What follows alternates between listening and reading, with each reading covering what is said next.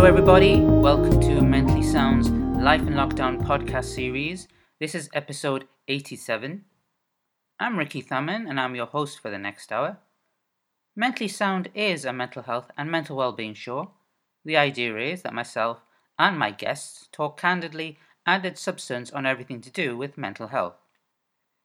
So on that basis, as a disclaimer, we do strongly advise that you go see your GP, your nearest therapist, or crisis centre if you find the topics of our discussion distressing for you. A reminder that Mentally Sound is a podcast, formerly a radio show that pre-existed the pandemic and lockdown, so we've adapted to podcast medium for the meanwhile, during and post-lockdown. If you're listening to us on Spice FM, Newcastle's fantastic community radio station from the heart of the West End, you can tune in via 98.8 FM or online via the website at spicefm.co.uk. And we're on air on Tuesdays at 1 o'clock in the afternoon and repeated on Saturdays at 3 o'clock in the afternoon. If you'd like to get in touch, perhaps be signposted to a guest or seek advice from our therapist, you can email us at mentallysound@spicefm.co.uk, or why not get in touch via social media, where we have links to all our shows as well. On Twitter, we're at _mentally_sound.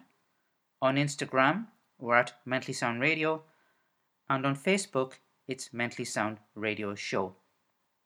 And incidentally, on our Facebook header page, you'll find all the updated archives to all our podcasts as well, with all the relative topics listed underneath. We're also on all the relevant podcast platforms. Look up Mentally Sound on Clip, Pocket Cast, Google Podcasts, Radio Public, Breaker, Spotify, Anchor and Apple Podcasts. And on show this week, we've come in two parts. In the first part, we have Shireen and Caitlin from the Elswick Mutual Aid Group, who are part of the West End Mutual Aid Group overall and part of the city's Newcastle Mutual Aid Group. So this is their third time, I think, on the show. We got them while we were busy in lockdown. They've had some interesting developments of late. So both Shireen and Caitlin will be telling us all about that. And a reminder how the Mutual Aid Group started during the pandemic and how it continues to serve people, particularly vulnerable people in the West End, right up until this day. And my second guest is Sarah from Trauma Research UK, a brand new charity organisation that's already made inroads in terms of getting themselves out there, particularly on social media. There's a really interesting backstory to this involving a famous couple who appear on our daytime TV who help people with their anxieties and mental health issues. Really interesting to hear that. It was just a really, really nice discussion. Those that know me know about my trauma and how that's quite dear to me in terms of raising awareness, not just post-traumatic stress disorder, but various other traumas and interesting terminologies as well, like installation points, which I never really heard of before. A really interesting discussion, and I look forward to all you hearing this as well and any feedback you'd like to give. And just to stress as well that the couple I talk about is the Speakmans, Nick and Eva. They're very much the inspiration for this charity, but at this moment in time not associated as such. I just want to amplify that. So please tune in for that. A really, really great discussion. And before we start, I just want to quickly give a big shout out to Spice FM. Over the weekend, bank holiday weekend, I was helping out the Newcastle Mellor, and it was just so awesome to help out. Just seeing friends and family, people who I hadn't seen in a long time, people out enjoying themselves with lockdown. People had missed the Mellor. I know there was one last year, but to be more directly involved this year was great, and just the atmosphere was fantastic. People enjoying the music, being backstage, meeting people, photography and videoing, and even giving the balloons out to the kiddies was just awesome. And I want to big up to the Newcastle Mellor team and the sponsors, including New Innocent and Spice FM as well. And being with my colleagues over the last couple of days was really fantastic. And I hope that you all of you that went had a great time as well. You know, I met several people and several organisations who agreed to be in future podcasts, so that's great news. And including just chatting with people at the stall who, we had this discussion about mental health and the importance about, talking about one's feelings and seeking advice and getting the right signposting. So overall, a brilliant weekend thanks to all those involved. So without further ado, please enjoy the show. Thanks very much.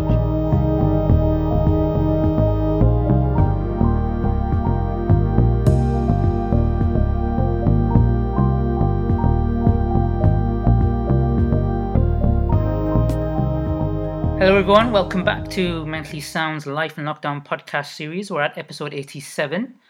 Thank you all for persevering. We're reaching the big 90, and the aim is to get to 100, and we're going to get back to our normal radio show functions. But lockdown is something that's still going on for a lot of people, vulnerable people out there that we're not going to forget. Some people in the community who still depend on the generosity of others, and we like to amplify that on this show. And our guest for this first part of this podcast, kind of very much in that sort of element. They've been on a couple of times before. The group has sort of evolved to some extent. Before we hit the record button, my two guests kind of were explaining that to me, and they're going to explain in more detail how that's come about. So if you guys remember, I chatted to the Elzig Mutual Aid Group, which is sort of twinned with the West End Group as a whole, and they've had a few changes recently and some really kind of interesting projects that are aligned with that going on. I was looking on their Instagram feed, and I'm curious to know what's going on. So welcome, Shireen and Caitlin. How are you doing both? I'm very well, thank you. How are you? I'm not bad. Yourself, Shireen? Yeah, I'm good, thanks. Thanks for having us on. Excellent. So just a quick sort of update to people out there. I mean, when this whole kind of collective began in terms of communities up and down the country sort of getting together, the mutual aid tag kind of got very into our psyche very quickly, because that's what it essentially was. We're helping other people out. And very quickly amongst the first were the groups in the West End, and particularly the sort of the Elzig group. So Shireen, first of all, I know I've chatted to you before. Do you want to remind listeners how it all came about? So it seems like ages ago now, doesn't it? Yeah, it does seem like ages ago.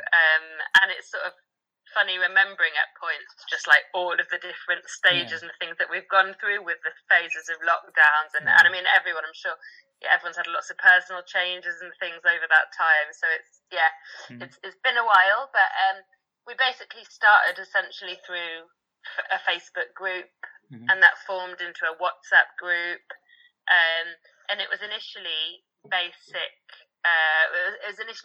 this sort of stuff that people needed during lockdown that people weren't able to access, for example, if they were isolating.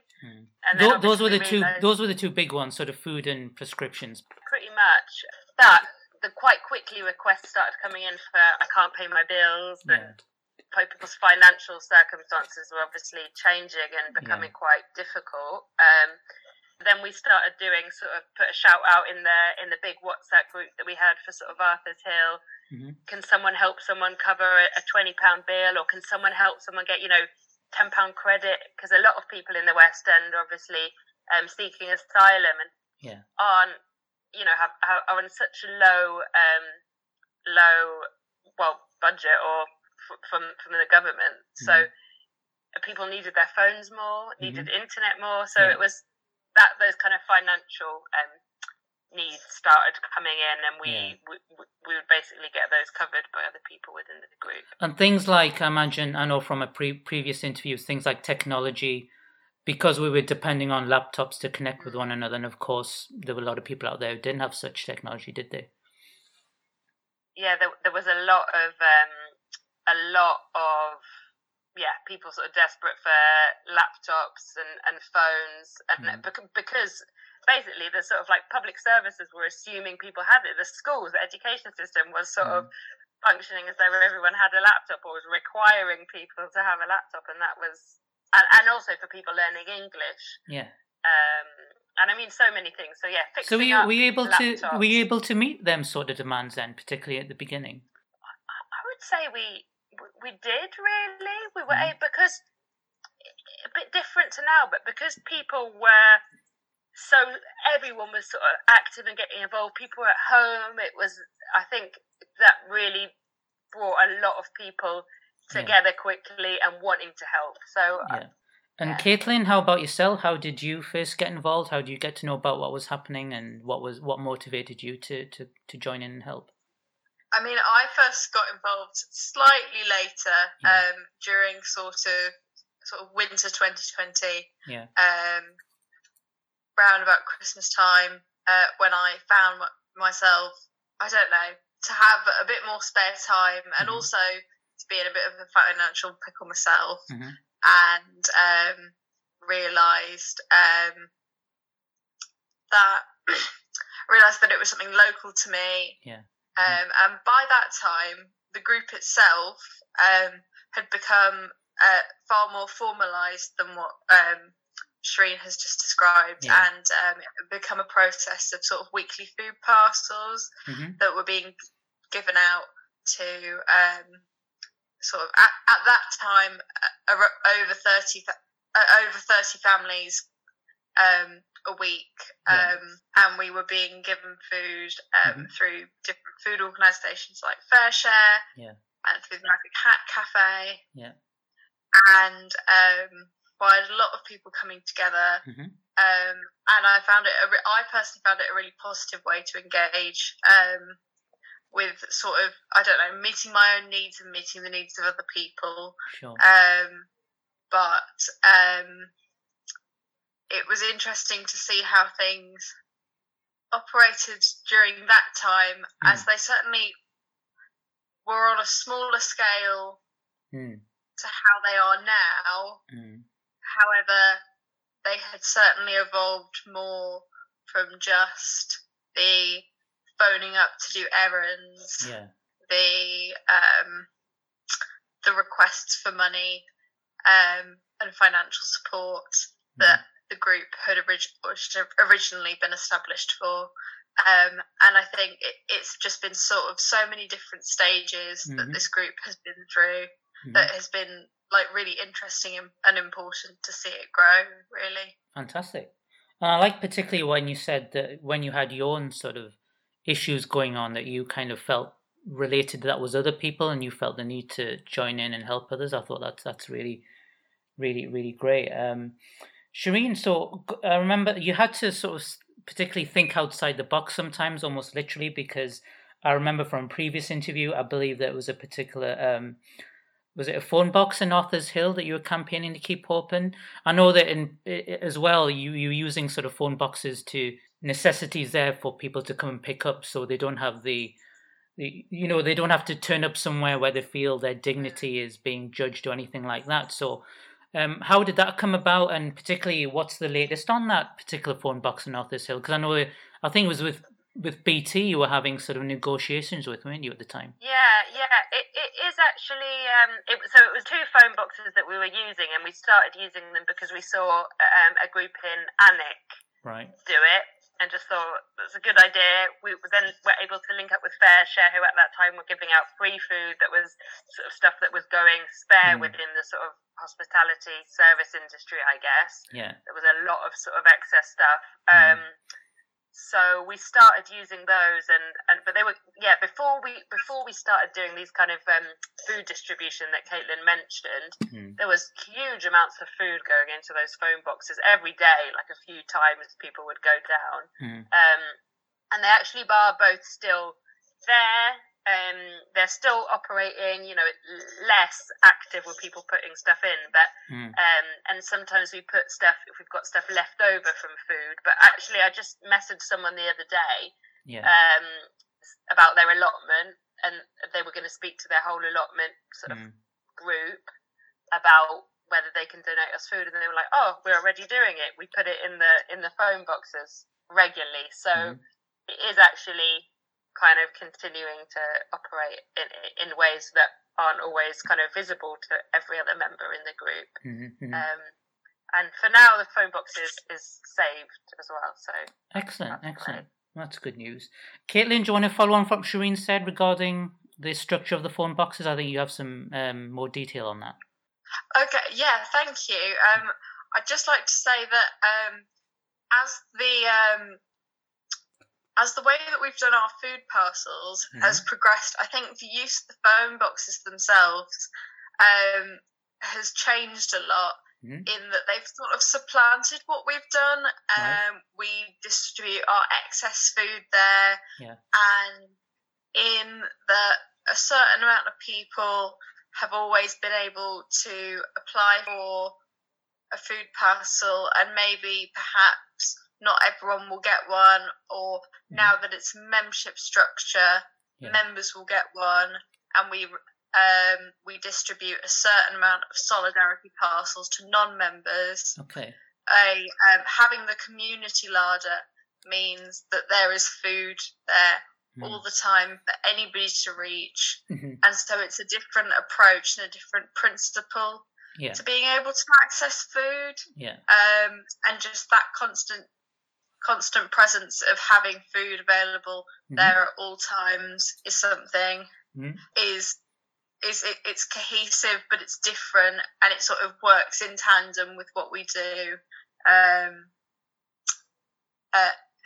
Whilst the group is sort of changing and working differently, I find. Right, interesting.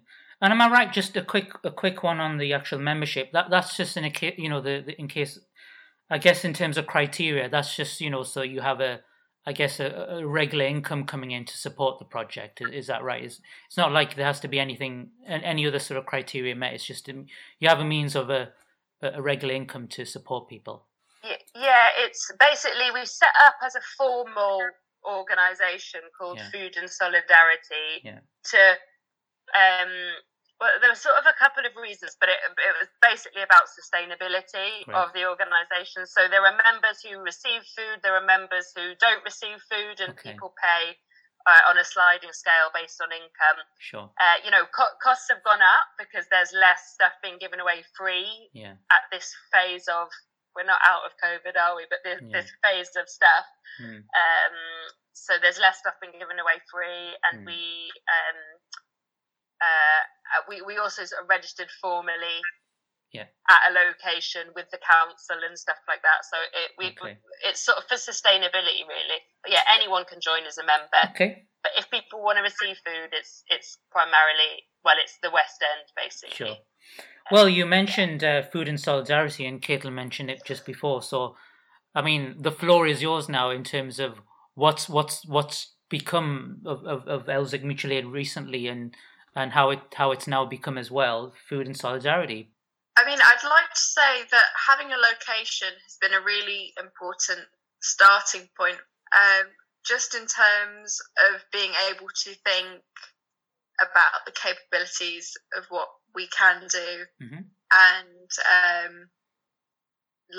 just in the fact that they are so broad, and that they've drawn so many people from all over the West End together and given just a sort of more concrete sense of belonging, and also in picking up the food parcels, it has meant that more people have come to pick up the parcels themselves. And in that picking up the parcels themselves, it's often motivated those who receive the parcels to participate in packing them, which is a nice part of it's a nice way to involve people, and it's a really important way to sort of preserve community dignity and respect and involvement, and make sure that it's a sort of equitable members organisation. And I suppose when we've got a space to sort of make decisions, ask questions, and think about what we want and what we need as a community, really. Fantastic. Shireen, is there anything you want to add on the end of that? Yeah, no, I agree that the space has been really important, and definitely motivated more people made it easier, I think, for more people to get involved and come and collect their food, and for more people to sort of meet a little bit. Sure. Which is great. And the other thing with membership is that it's about sort of fighting for members' needs, not just food. It's beyond that as well. Sure. So, like, a recent thing has been that somebody's been threatened with eviction, a member of the group. So that's where, having other members be able to come along and support, an eviction-resistant sort of training session was run, and members went along to sort of hand in a letter to the landlord in a big group. So it's sort of that fighting for members Is this what's been going down on? Is this what's been going down in Sydney Grove? Am I right in that? Just looking at your feed. Yeah. I mean, feel free if you want to go into more detail about it. You don't have to go into regarding the person involved, but what's the issue there? Is it sort of? I don't know the full details. I don't know if you want to chip in at any point, Caitlin, but I know it's a house which has been a sort of community house for years. So it's a group of. I actually don't know how many people there, but it's been different amounts at different points. But it's a big house, and it's always been a sort of community house. That people that live there generally quite involved in like sort of local campaigning and activism. So it's like kind of a known community house basically, and the landlord's trying to kick them out. Okay, well, I mean that particular street I know very well because back in the day there was another base in Sydney Grove where we used as a community hub where we would sort of organise a lot of anti-racist sort of concerts in town and stuff. So. So I mean, I think I retweeted a tweet or shared on Facebook. I think that was on your pages. So, and it is. Sorry, just to say quickly, it is an ongoing fight. It's an ongoing. Because, something that I asked when I interviewed Mutual Aid on the previous podcast, because we were deep in sort of lockdown then, and now we're kind of out of lockdown of sorts. I know you mentioned before, Shireen, that the COVID hasn't gone away, and you're right, it hasn't. But now that we're kind of, back to normal as sorts, I don't think we are anyway. But I think, as what you guys rightly do in making sure that vulnerable people are still being sought to. But what's the future of sort of mutual aid post lockdown? Are there still the same problems there? And I guess in mind with, people are talking about the cost of living crisis and this winter is looking particularly bleak. I mean, what do you see the next few months? What are the next few months going to look like for your group and how you go about things? I have to say, I think there's realizing that the pandemic isn't over, and then there's realizing the new obstacles that are created. Yeah. By the cost of living crisis that are created by a massive inequality in terms of wage stagnation and price inflation, and obviously those who may have no recourse to public funds at all, or no increase in their benefits at all, apart from the cost of living payments that don't seem to cover much of the increase in energy bills that has been declared by the government. And the northeast and the west end of Newcastle is one of the most deprived areas in the country. We're a membership group. We're sort of horizontal. We're pretty much quite horizontally structured and a democratic group, and I think it will take a lot. I think it will take a lot of long discussions to think about how to solve problems that will affect people unequally in a way that the group can do in a way that is as equitable as possible, if that makes sense. No, absolutely. And I think you made a good point in terms of like the wage stagnations and when we're talking about, we don't try and be too political, but when you see the discussions amongst, who's going to be the next PM and they're talking about tax cuts, I mean, that's going to mean no difference to people who are on universal credit, who are dependent on food banks and so on. So, I mean, is there anything you want to add on to that, Shireen, on the back of what Caitlin said? There's a really good point there, wasn't there? Yeah, absolutely. And I think it's just like really tough times. And but I think that what we're doing is hopefully, I'm talking sort of more psychologically here, but I think the hope of being part of a group that is trying to do stuff, and like we can't solve everything, but we're trying to do stuff and keep growing. I think that's going to be important to keep growing and sort of try and reach people, so that they have some point of connection with people that are trying to do things and that are helping practically with food. But we do still have our solidarity funds that are, people can request a 30 quid grant, and it, seeing the costs of energy, it's like that doesn't do much. My last question to both of you, as it is a mental well-being show, and keeping in mind sort of the anonymity of people you meet and their respect to their privacy, but over the last couple of years, the sorts of people that you've met and helped out, what are the striking things that have come across to you in terms of people's mental health as these sort of crises have been going on through the pandemic, and now with the cost of living and the worries of not paying their bills? What are the striking things that have sort of hit you? And Caitlin, I'll ask you first, and then I'll come to Shireen.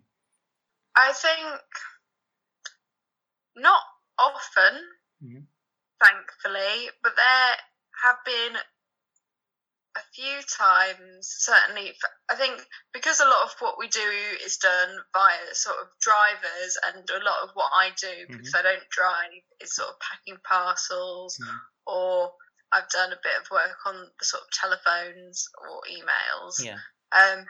But sometimes people will come to where the food is being packed and say that they desperately need food, and it will be a sort of moment of crisis, and it can be quite emotional, and it can be a sort of moment of deep shame for those people, and it can be something that is quite hard to break down and sort of tell somebody that it isn't something that is shameful, that it isn't something to feel guilty, and to sit someone down and make them feel comfortable and make them feel welcome and make them feel deserving of what they're receiving. And also, I think as a mutual aid group, one of the things that I'm really proud of, and I think is quite good for people's mental health, is that we've had sort of limited food choices in what we've had, that our members and those who receive parcels can choose what they eat, and choose what they have in their parcels, as opposed to often going to a food bank and just being given a sort of bag of anything. And people sometimes aren't used to that. But when I've seen people face to face, I really like to sort of, and I really want to tell people, you choose what you eat, you make sure that you are eating what you and your family want to feed yourselves with, and what keeps you healthy and what keeps you happy. Yeah, I completely agree, and just that, like as Caitlin said, I mainly do stuff over the phone at the moment, because I've had long COVID, and so I've been able to get out really in the past year. But that's a really nice connection with people over the phone, and you get the sense that a lot of other people also really appreciate that connection, even though a lot of us haven't met. And people are just really struggling. And so that bit of human connection is really, you feel that gives people a bit of positivity as well. And for some people that are volunteering, people have said, this has helped me get out of the house. I've struggled with, I think after lockdown, especially if people found it hard before, it can be even harder. So I think absolutely you see that benefit for people. Yeah, that must be very rewarding. Guys, it's been awesome talking to you both. All it's left to say is, how can people get in touch with you? What contact details can you give out, if online and offline? I think probably the best thing is to contact us on foodandsolidarity@gmail.com. Okay. And if people want to follow our Twitter, it's @NCL Mutual Aid, and we've also got one @Elsick Mutual Aid, and Elsick Mutual Aid on Instagram as well. Brilliant. Well, that's been a really, really nice recording. I feel quite elevated chatting to you both, because I feel, chatting to other people doing really important community work, it's important for my own well-being. It's quite like a talking therapy, and I don't mean that, but it was really interesting what you said, Shireen, just there about that connection you make, even if it's just with some person over the phone, that can be really beneficial. So good luck to you guys, and I wish you all the best, and thank you for joining us in part 1. And take care, and I'd love to chat to you again. Thanks very much.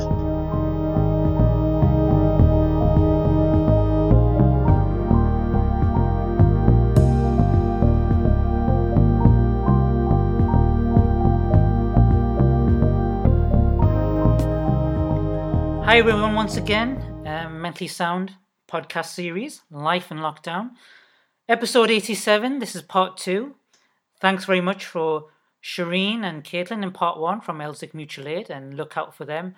Actually, I saw them the other day when I was passing by on my way to the Mella. I saw their stall outside Iceland, I believe, and from what I saw on social media, they were getting a lot of great reaction from the community. So long may that continue. And we'll be in touch with them again to see how things are. Part 2, as I say, and I've got another equally great guest. Very much short notice, and I'm thankful for her for joining me at quite a late hour on a bank holiday. But there you go, such is commitment to the cause. I myself have had a bit of a crazy day, so I'm extra thankful for her for joining me. And it is Sarah, and she's from the charity Trauma Research UK. And we're going to learn all about, well, there's a whole host of things we're going to talk about. But first of all, Sarah, how are you doing? I'm doing great, thank you. Thank you very much for having me, Ricky. Oh, absolutely welcome. As I say, I'm very thankful that you joined me. We had to change the time slots a bit, but very thankful for your company. On a mental health level, Sarah, how have you been? These podcasts have a very heavy lockdown theme, and we'll talk more about lockdown in a bit. But how have you been, sort of last few days, weeks? I'm doing really, really great, thank you. Lockdown actually for me wasn't too bad. It was something that it was a time that brought great reflection and gave me insight into the way we should take time out, the way we should take time to spend with family and do things that we want to do, take care of our mental health, etc. So for me, I didn't struggle at all through lockdown. I was one of the lucky ones. I know that not everybody's like that, but I was one of the lucky ones, yeah. Now, before we hit the record button, you give me a little insight to your background. So I think that'll be a good place to start, actually. I'm kind of twinning two things together. So you were involved with the previous mental health charity, if I'm correct. So would that mean throughout lockdown, were you also on the front line? Were you sort of busy helping sort of vulnerable people? Absolutely, yeah. There's an awful lot of people that found it really, really hard out there. And I was in charge of replying to emails and, calls for help. Social media as well. So that was it was eye-opening actually to see how much people were struggling. Yeah. And do you feel that as we're kind of out lockdown, although the COVID situation isn't exactly gone away yet, there's still a lot of vulnerable people out there. Do you feel there's still a lot of work to be done? Do you think the fallout from that period is still there to me? Still, the challenges still need to be met, and given your new role in this sort of new charity you're involved with, which we'll talk more about later, of course, but do you feel there's a lot of after effect that still needs to be, there's maybe a slight danger that might be neglected and we're not kind of looking at it?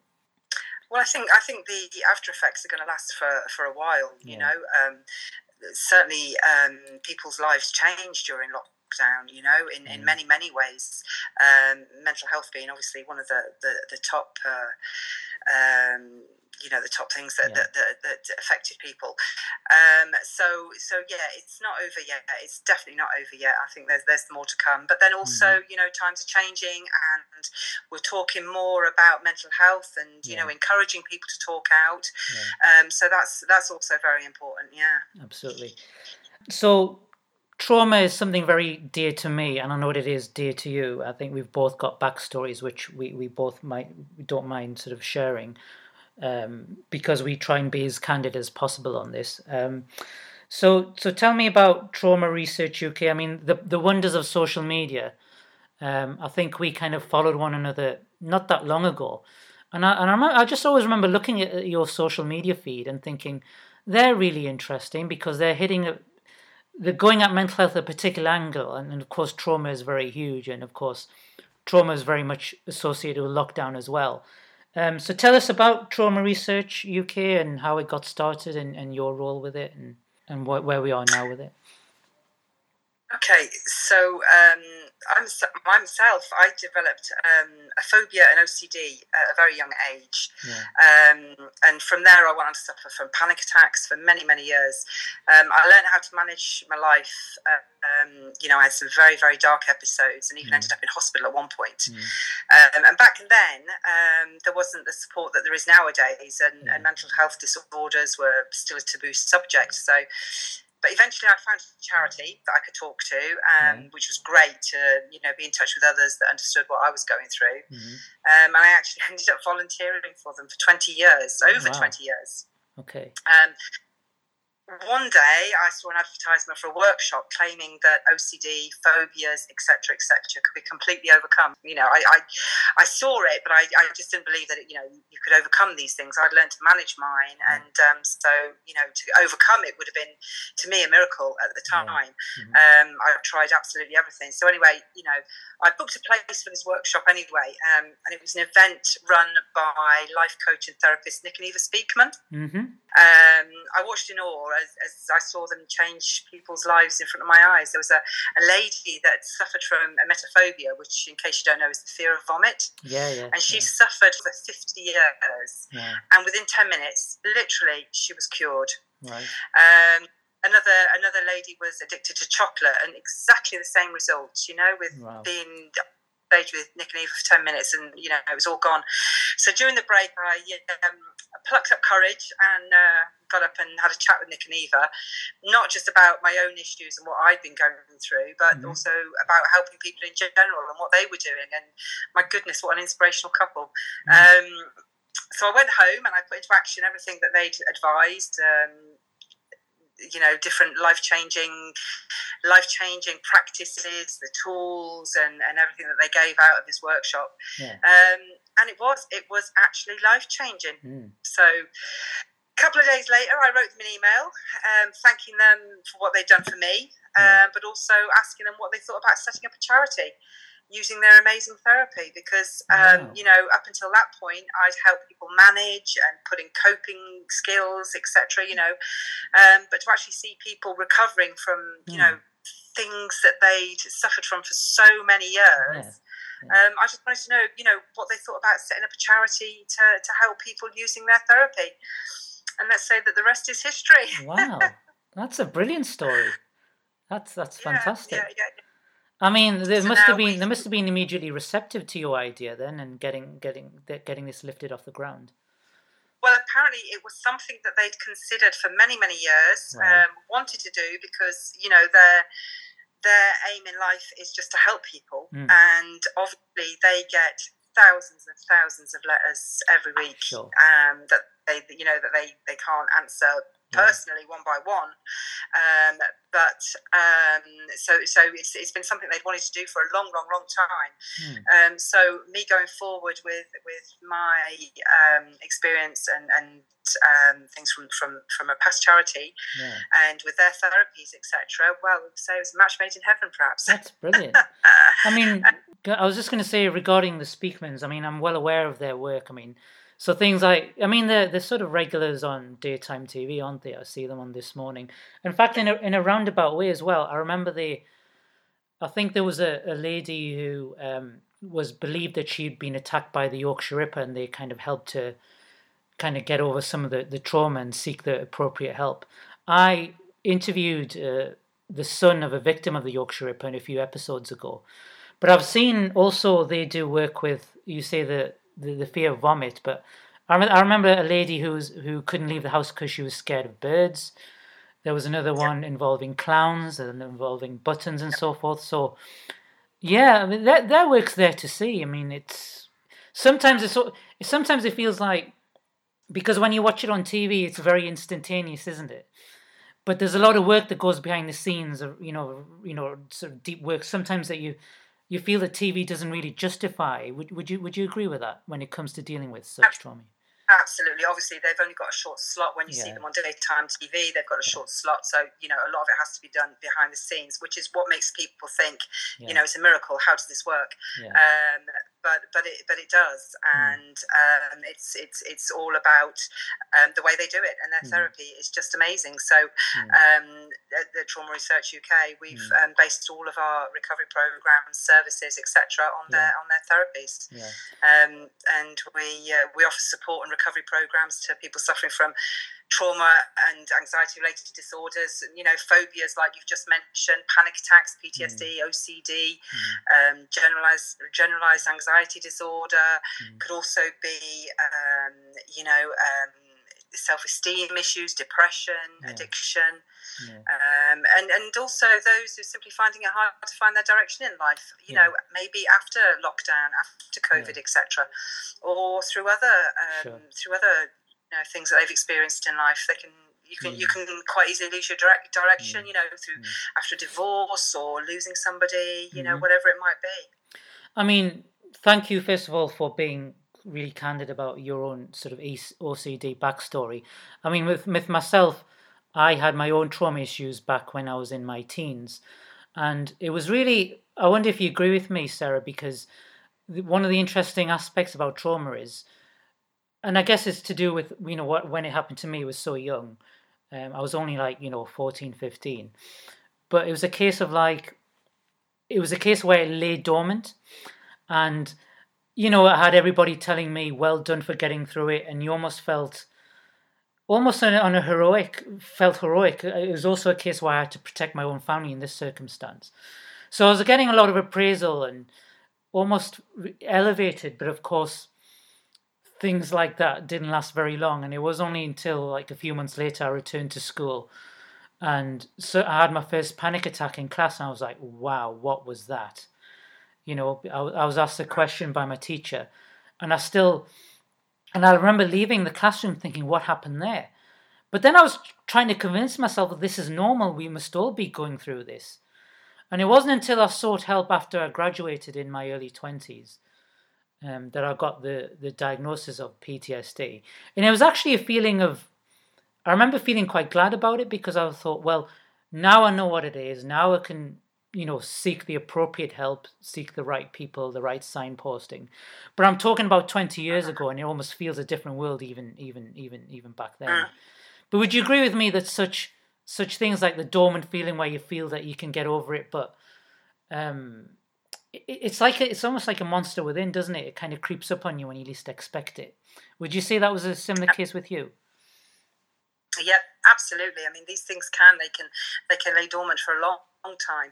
And I mean, you were lucky. You lucky. I mean, in a certain context that where it came from, where your panic attacks, etc., came from. There's an awful lot of people that don't know, where it stems from.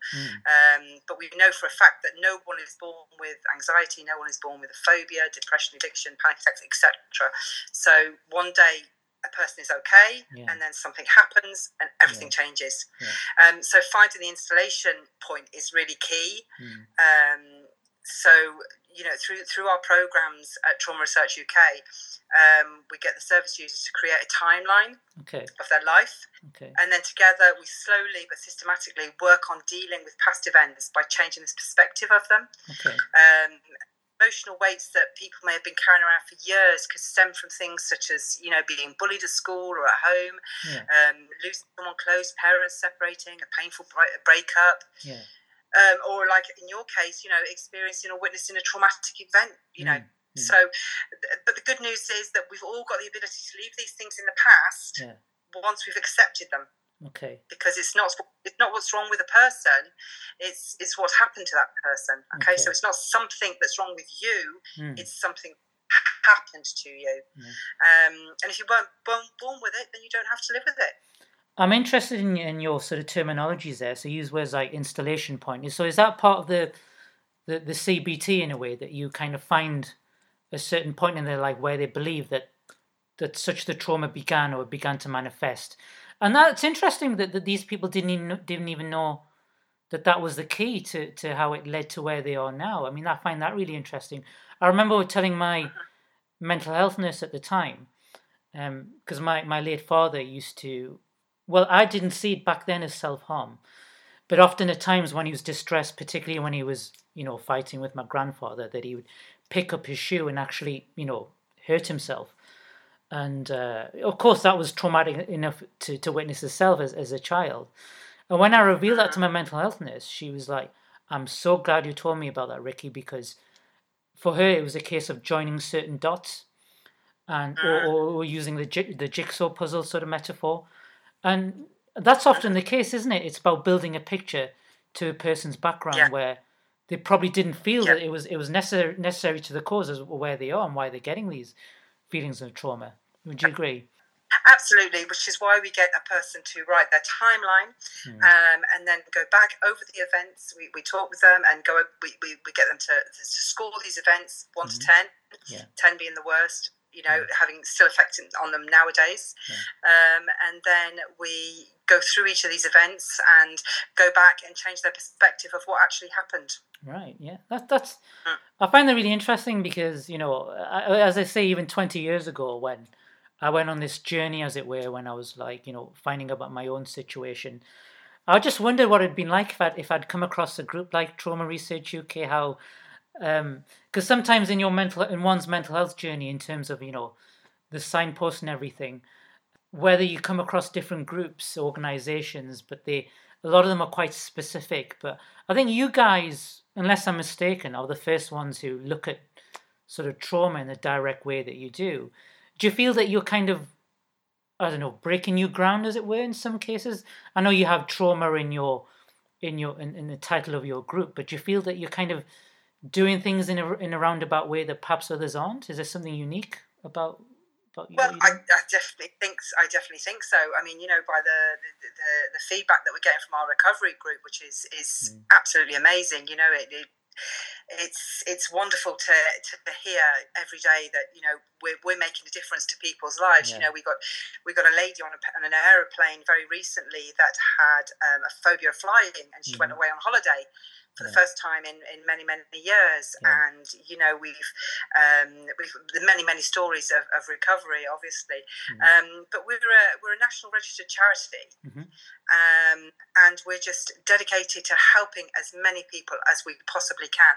And most of these things, obviously PTSD, but other things like panic attacks, phobias, they were all installed at some point by some traumatic moment. That is why trauma is in the title of our name, because that's where it comes from. It all stems from one episode, something that happened.